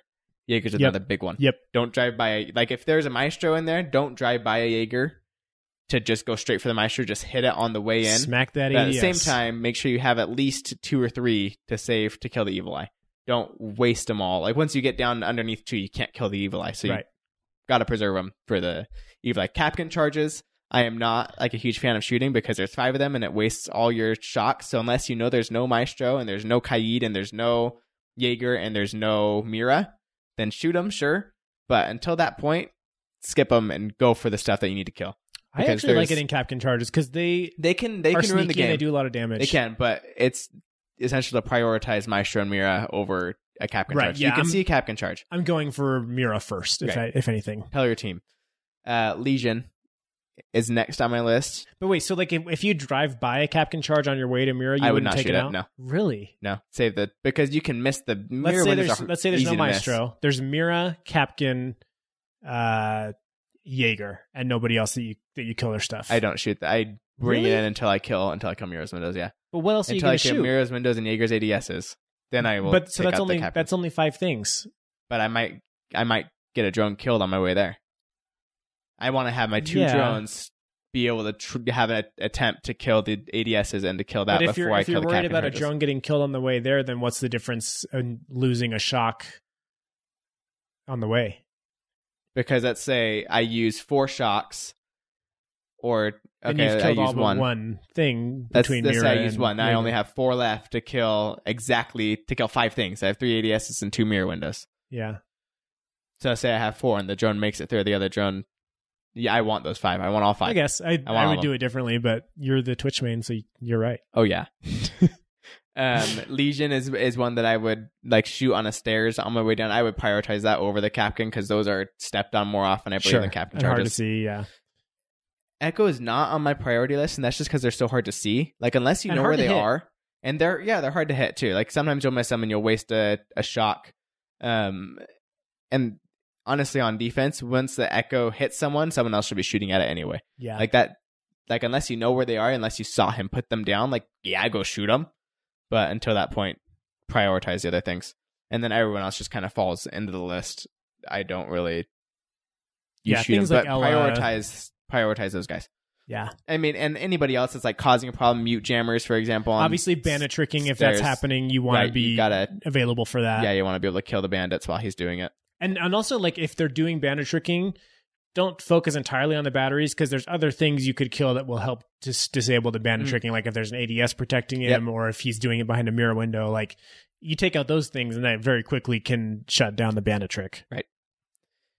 So that's my priority of operators. Mute's a bigger one to kill because that can stop drones completely. And then just watch out for Mozzies. They're like going through doorways. If there's Mozzie on the team, if you just like kind of press W instead of like hold it down, you'll get your thing telling you there's a Mozzie there before you really get your drone screwed over. Yeah. And you don't want that. So that's one of the you don't want to lose a Twitch drone to Mozzie. That sucks. No, that's awful. I mean, it's not like although this shock drone battle is fun to watch. Yeah. But yeah, that's my prioritization of the operators. Biggest thing with her, do not bring the freaking drone inside the objective during the preparation phase. That's a really good tip. There's no reason. It's like stupid. If you're trying to learn Twitch, I think that's a really, really good tip from the start. And don't ever try to kill people with it. What if somebody's downed? If someone's down, I say you secure a kill. Does it take just one shock always? Two. It takes 2. Yeah, you have to hit him and then hit him again. But still, that's worth it, if someone's down, right? secure a kill. Yeah, definitely secure a kill. Because especially if they're like deep in objective or something, secure a kill for sure. Yeah. Now, if you run out of shocks, what you want to do is you want to drive it back to Twitch, pick it up, and throw it at somebody because you could do 5 damage. You can do 5 damage, exactly. And if you see them, you may as well throw a drone at them instead of shoot them. And you might be able to drive it back and do it again. Yeah. So you should do that. What was I going to say? I don't know. Not that, probably. No. Shock drones. That was a hot tip. Are good. Oh, shooting people with shock drones. Like, unless these people aren't here, like, unless none of these people, like, maybe if there's, like, a smoke and a Valkyrie and an alibi, like, you don't really need to shoot those things because they're not that important. Like, you can, like, harass a rook or something. Mm-hmm. I harassed a rook the other day. We were playing Outback. They were playing Nature Room and... what's the other? Bushranger? Bushranger. Thank you. I was going to say Ganger. I don't know. Bushranger and Nature Room. And we always plant that, like, outside door by the back stairs. If you hit in that door, there's a reinforced wall that's at the... Is it? It's underneath the stairs on the... Anyway, it's underneath the back west stairs. side of the map. That wall. I was harassing a rook in that room while they're, like, opening that wall up. That's and what he was, like, looking facing at. the other way. Okay. Yeah. So they come in, he's facing the other way, and they shoot him in the back. No, I'm that's harassing brilliant. him with the Twitch no, drone. yeah. Harassing somebody with a Twitch drone while your team is pushing is brilliant. Mm-hmm. Like, it makes a big difference. It helps. Yeah, that's my advice and tips for Twitch. You gotta be able to handle her F2 with an ACOG. There is some kick to it, so get used to it. If you're not like super used to the kick, then maybe use holographic sight until you get better with it. What is your strategy with the shock drones once they run out of things? Do you just try to put it in a good spot where you can see it and you leave it there? Yeah. That makes sense. They're loud. People know where they are. One piece of advice I would give with Twitch is just be careful not to spend your whole round on the shock drones if you're not getting anything out of it. And definitely don't end up being the last guy alive where you haven't even advanced yet. Yeah. Like use your shock drones, but then if there's like for some reason you're not like something needs to happen before you can push your shock drone to the next room to go get whatever you need to get, take that time to move your operator closer in, right? Like to get from spawn at least like up to the door or something, you know? Right. Also, I wanted to ask you, what is the ideal time to start going around shocking stuff? Is it right after the prep phase? A little bit after the prep phase. So right after the prep phase, people are still preparing. I'd say wait until like your team's like starting a push or people are starting to focus on things because that's the point where they're paying less attention to like they're paying attention to a push that's happening. Yeah. Like that is the chaos is like the best time for a Twitch drone to go in. Like bank basement, trying to hit that mirror window before you actually start pushing server room is not going to happen because Mira's just sitting there doing nothing. Like she's going to hear and be able to kill the Twitch drone because she's doing nothing. Right. So once they start pushing that room and smokes throwing smokes out trying to deny the plant, that's the perfect time to throw a Twitch drone and kill that mirror window. Yeah. Because she is not focused at all on a Twitch drone on the ground while there's fuses going off, there's Capital bolts coming in, there's smokes throwing his smokes, there's C4s. She's not paying attention to the little Twitch drone coming in saying, I'm going to take your little nozzle and your CO2 that holds up this little window. Yes. Is it CO2? I don't know. Whatever's in that canister. Anyway. Random shock drone fact. It used to be able to destroy rook armor on the ground. Yeah. And she was a menace at that early stage of the game where you drop your rook armor, you pick it up, and like somebody else gets one, and your rest of your team is like getting to it, and all of a sudden it's gone. And you're like, shoot, freaking Twitch. Sucks. It used to be like killing Twitch. Didn't it used to be able to kill frost traps too, or was that never a thing? Because I know it can't now, and then like sometimes people are confused why it doesn't. But I feel like it used to be able to kill them. Maybe not. What you're talking about? Frost traps? Didn't the shock used to be able to destroy them? I don't know, but it doesn't. So don't shoot frost traps. It does not. No, the ones people I listed: Kapkan, Bandit, Jaeger, Mute, Smoke, Valkyrie, Alibi, Ella, Echo, Legion, Mira, Maestro, and Kaid are things you can destroy. Anything else on Frost? Nothing else on Mozzie. Mozzie's spiders really are good. another thing that you can destroy. That's not that I didn't list on there, but yeah. Oh, those are typically pretty hard to get to if you can't really get through the door if you did it right. Her showdown outfit is pretty good. Showdown outfit. She has a royal skin that can go on both the FAMAS or the F2 and the 417. Mm-hmm. It's cool. Freaking sweet. Yeah, the royal skin. Yeah. My favorite Twitch story is killing that Maestro's evil eyes before the game even starts. Yeah, that's good. Also, if you're Maestro, point your evil eyes at the ceiling before you start. Yeah, if you don't want to leave them that way because then they become useless if you die early. But at least while you're placing them, especially if you know the other team's been running a Twitch. Yes. All right, should we hop into listener questions? You know, Ryan, I don't think you've had a better idea in your life. Well, let's do it then. So our first, first of all, if you have questions, you should ask them to us. You can do that on Twitter at R6Unrenowned, or you can do it through our Discord server, which you can find the link to in our show notes or on our Twitter profile, or you can just search Unrenowned Discord and you'll find it. Also, if you want to spend some time with us throughout the week, I am Rye Guy on Twitch, YouTube, and Mixer. And I am Just Slow with 3 O's on the same platforms. I'm also just Chris Davis on Instagram. Yes. How's your Instagram following going? I've gotten a couple. Yeah, good job. Not as much as I would like for how many listeners we have. Crazy, funny stories throughout the week. He posts a lot of Instagram stories that are just dumb things that happen that are kind of funny to watch him tell about. Yeah. Rye Guy with the W and Just Hello with 3 O's. Oh. Okay, our first question is actually coming from Twitter this week. So this is from @BlazeBarnes, and he or she said, "What do you guys think of having a map tab at the end of a match? It could show you where you died as a defender and attacker, maybe even showing you where you killed your enemy, showing where they died, or where you took the shot." That'd be way cool. I love this idea. It fits right under our more stats for Siege, right? Mm-hmm. This would be way cool. It'd be cool to see like a heat map on it where it's like, here's where most people died throughout the match. And like, here's like where like people were running throughout the match, where like the most traffic was. And then to see your own individual spots, like he's saying where you died, where you got killed, when the angles were, show the lines like through the thing. Like it would be so cool. They could really do a lot with that. I wouldn't prioritize it, unfortunately, because there are other things that are more important, like, for example, letting us stay on our drones. That's always my go-to. Yeah. Just let me stay on my drone after the prep phase. But no, I love this idea. Anything you would add to it? Not that I can think of off the top of my head. Like,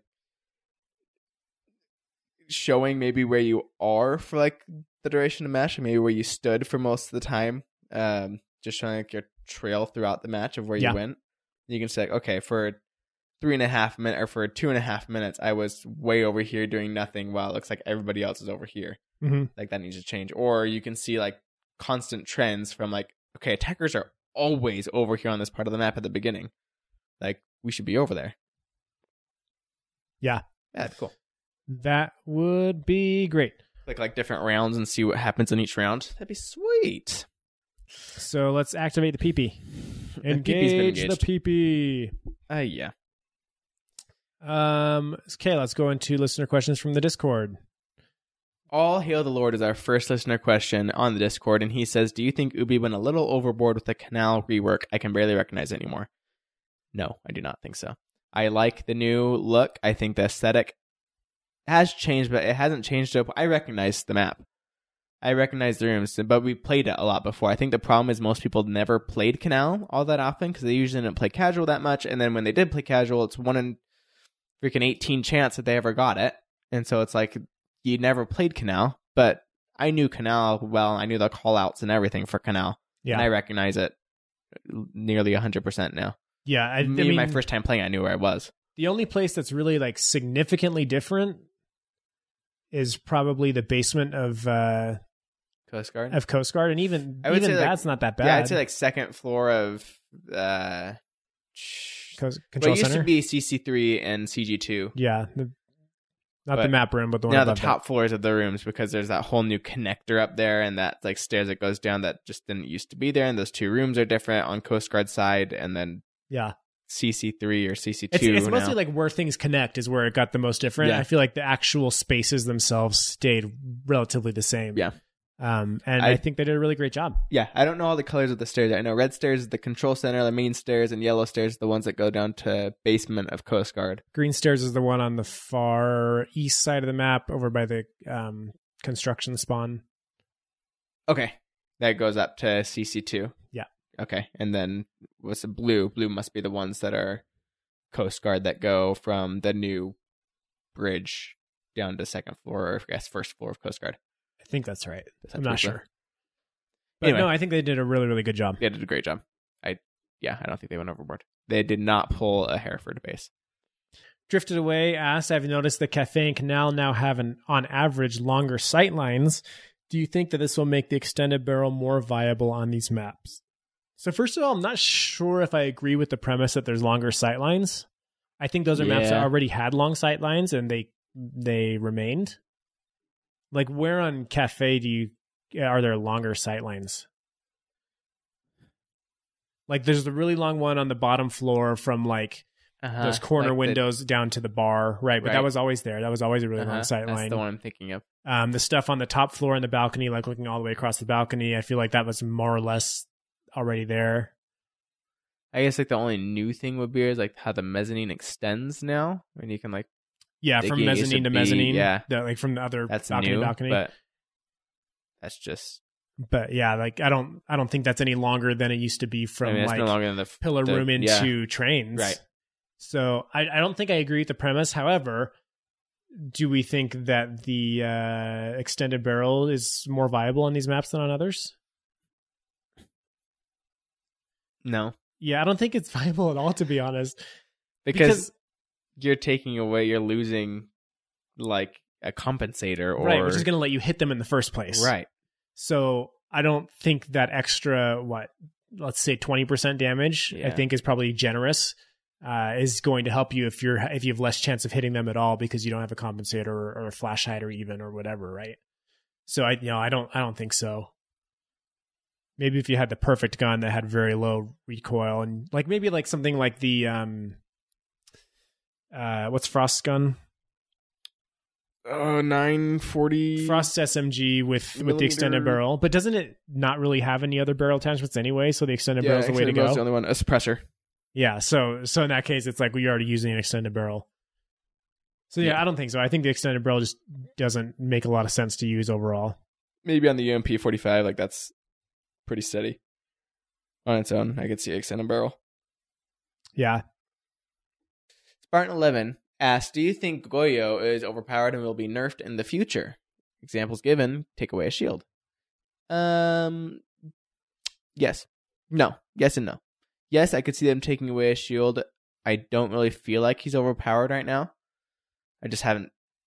Yeah, I think it's too early to say. Yeah, I haven't. He has not yet like shown me that like, oh shit, it's Goyo. I am surprised that they didn't take away a shield before the test server went live. Me too.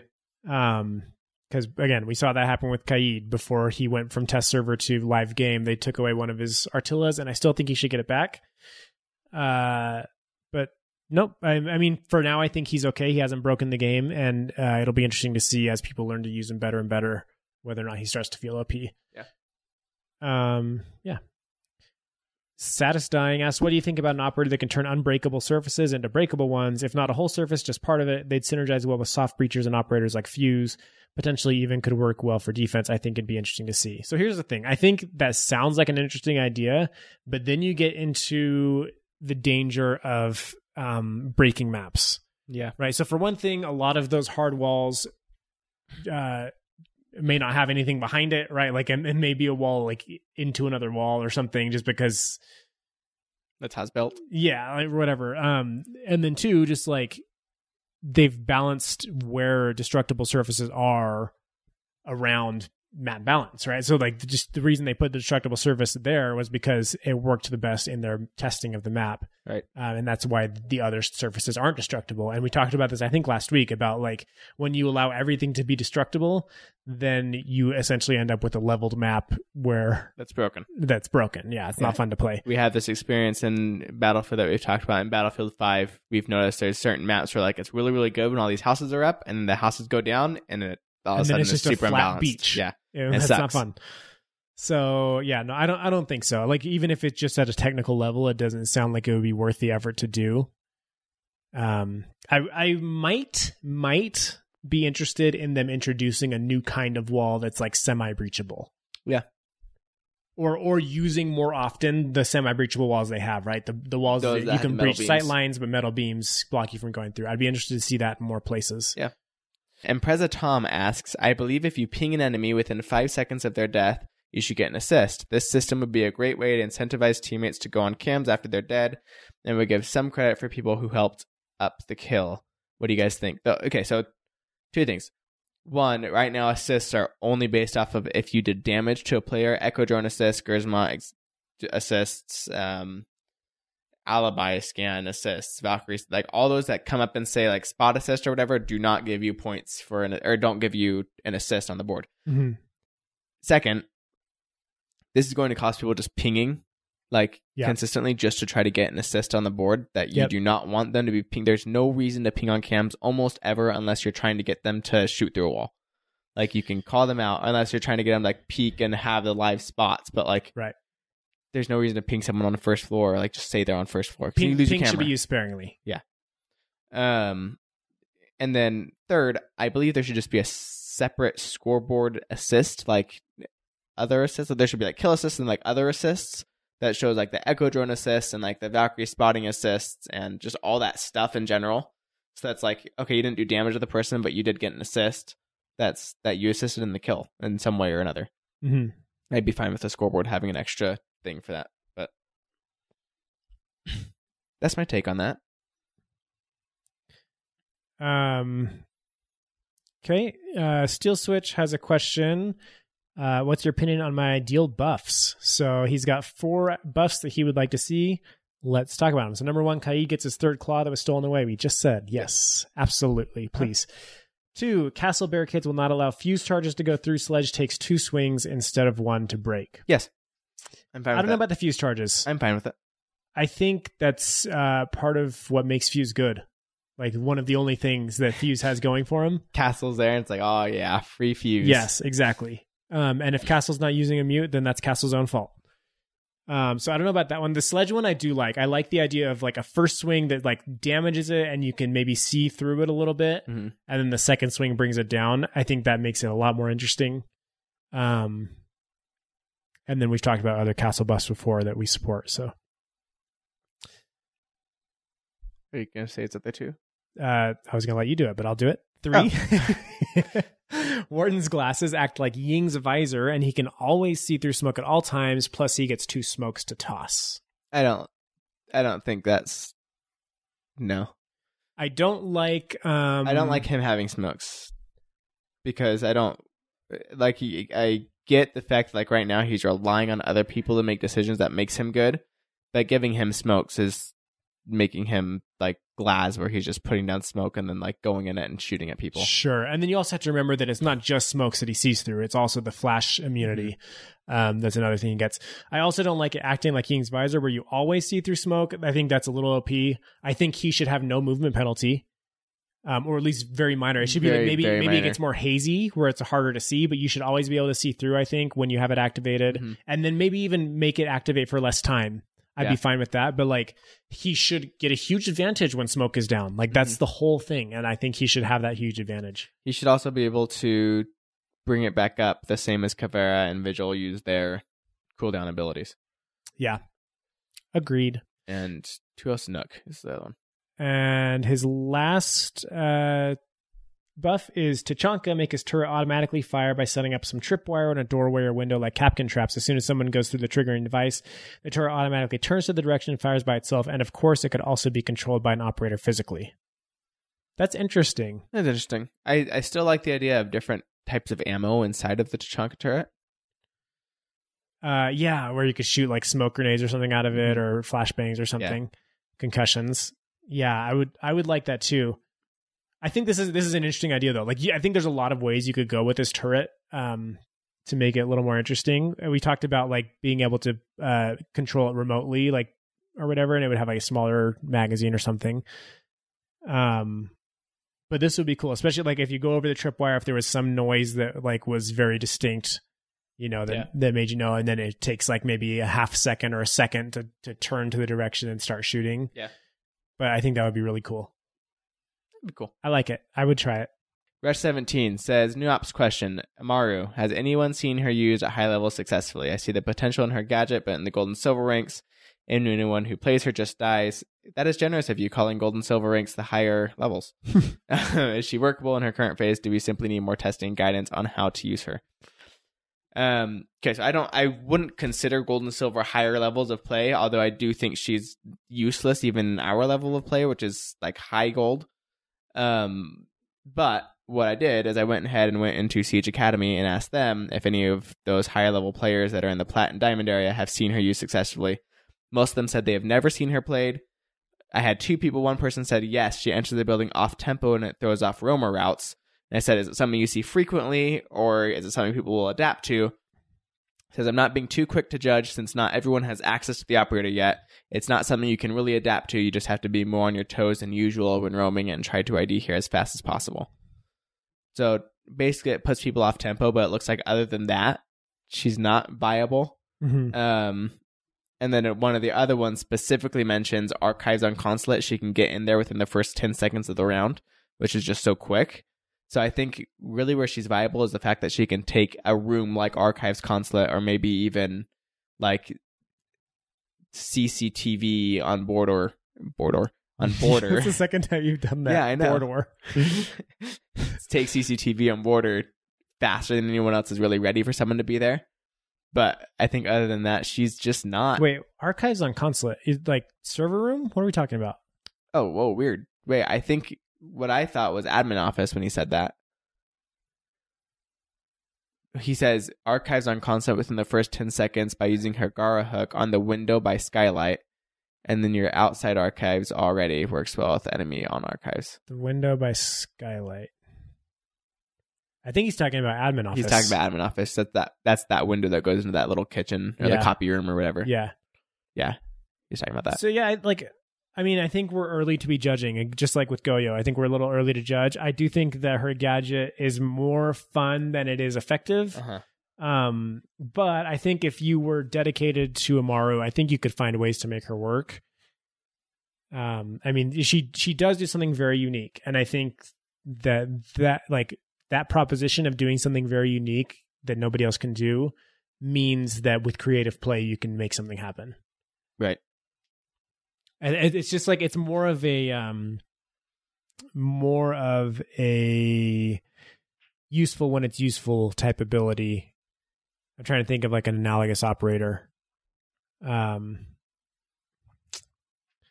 Is a good one. I don't know. I feel like there's some operators where it's like when it's useful, it can come really in handy, but you just don't try to force it. Right. Yeah. So I think that's where she is. Okay, Blind Robot asked, I'll try to keep this question short. I bought the game 2 weeks ago when it was on sale. Well, welcome to Rainbow Six Siege, my friend. Congratulations. And congratulations on finding the best Rainbow Six Siege podcast. Yeah, that was also. Good job. I learned the mechanics in Newcomer and started to learn the maps. I did my placements this weekend. Wow, you got to level 30 in 2 weeks. That's dedication. And placed high gold 3, low gold 2 with the positive KD. The thing that held me back was the callouts. What's a good way to learn callouts when you're solo queuing? So I think one thing to recognize at first is there aren't necessarily universal callouts. Mm-hmm. There's some that are like very, very common and close to universal, but like some of them are going to depend on who you're playing with. So like it's not always going to be easy to do. Now, to learn what callouts people are using, one thing you could do is just walk around the maps and pay attention to what the rooms are called, because a lot of the maps people do use the built-in game callouts. Mm-hmm. Also just pay attention to the major features in a room, because even if you don't know the proper call out, if you see a piano in a room, there's a good chance you can call out piano and people will know what you're talking about. Right. So a lot of rooms have this landmark feature, on Coastline, there's bowl room, which obviously the room with the mechanical bowl. There's shark stairs, right? Like there's some things that are very obvious. Just pay attention to these big features in the rooms. And that can help you a lot, even if you don't get maybe the call out that everybody uses, at least something that people will recognize. Do you have any tips? One thing you could do, you can go to r6maps.com and you can load up the maps and look at all the callouts on a map layout, and it shows you the names of every single room. And that's based on the in-game callouts? In-game callouts, right. And some things aren't called by the in-game callouts, but usually they are. Usually they're pretty close. Yeah. The only problem with R6 Maps is it's not up to date. The last map that it has on here is Theme Park, so it's missing Fortress and Outback and the new Hereford and new Cafe. Mm-hmm. New Canal. Yeah, it's not totally up to date. Yeah, but it's a utility you can use for sure. Pay attention to colors too. Colors, especially of stairs. They've done a really good job of color coding stairs recently. Stairs is one thing that people will call by colors, or spiral stairs or square stairs. Yeah. Blue stairs. Also, one like really common call out is 90. So a 90 just means like there's a 90-degree turn in like a hallway usually. So like, for example, on Villa, there's on upstairs by Aviator Objective, there's the hallway outside where the two hallways meet, and there's the wall that you can breach into the vault. That's what people call 90 on that map. So things like that. Yeah, the other 90 that I can think of is Coastline, like on second floor at the courtyard, kind of. There's a 90-degree kind of between the two objectives. Yeah. I guess by by VIP. Honestly, the best thing is just time. You just got to keep playing with it and like listening to what people say. If you're trying to make a call out and you can't figure out what it is, maybe like after the round ends, you can ask your team like, hey, like where you died there, what's that call out? Like I was trying to warn you, I didn't know what the call out was. And people are generally nice about, if you're actively trying to learn, people are usually pretty nice about helping out. Yeah, people still say stuff, and I'm like, what are you talking about? Like, what is that call out? Like, oh, it's this. I'm like, I guess that makes sense, yeah. You watch Pro League, too. They say the call outs in Pro League out there. Constantly. And you can that's a really good place to pick it up. If you just watch a few Pro League matches, you'll pick up some call outs. I would just focus on one map at a time, Yeah. And do that. Anyway, welcome to the game, man. Yeah, glad to have you. Such a good game. Okay, well, that's going to do it for this week. Thank you guys so much for listening. We will have another episode for you next Friday, as always. And don't forget to save October 4th in the evening for the U.S. to play some Siege. And we'll put out that sign-up form on Renowned Community Playday. It's going to be a lot of fun. It's going to be a blast. It's going to be great, as my friend Tony the Tiger would say. Yeah. Chris, are we going to play Siege this week? We are probably going to play Siege this week. Okay, we're going to get back to Siege. Come watch us play. I'm Ry Guy. Battlefield's fun. He's just hello with 3 O's. Oh. See you next time. Just goodbye.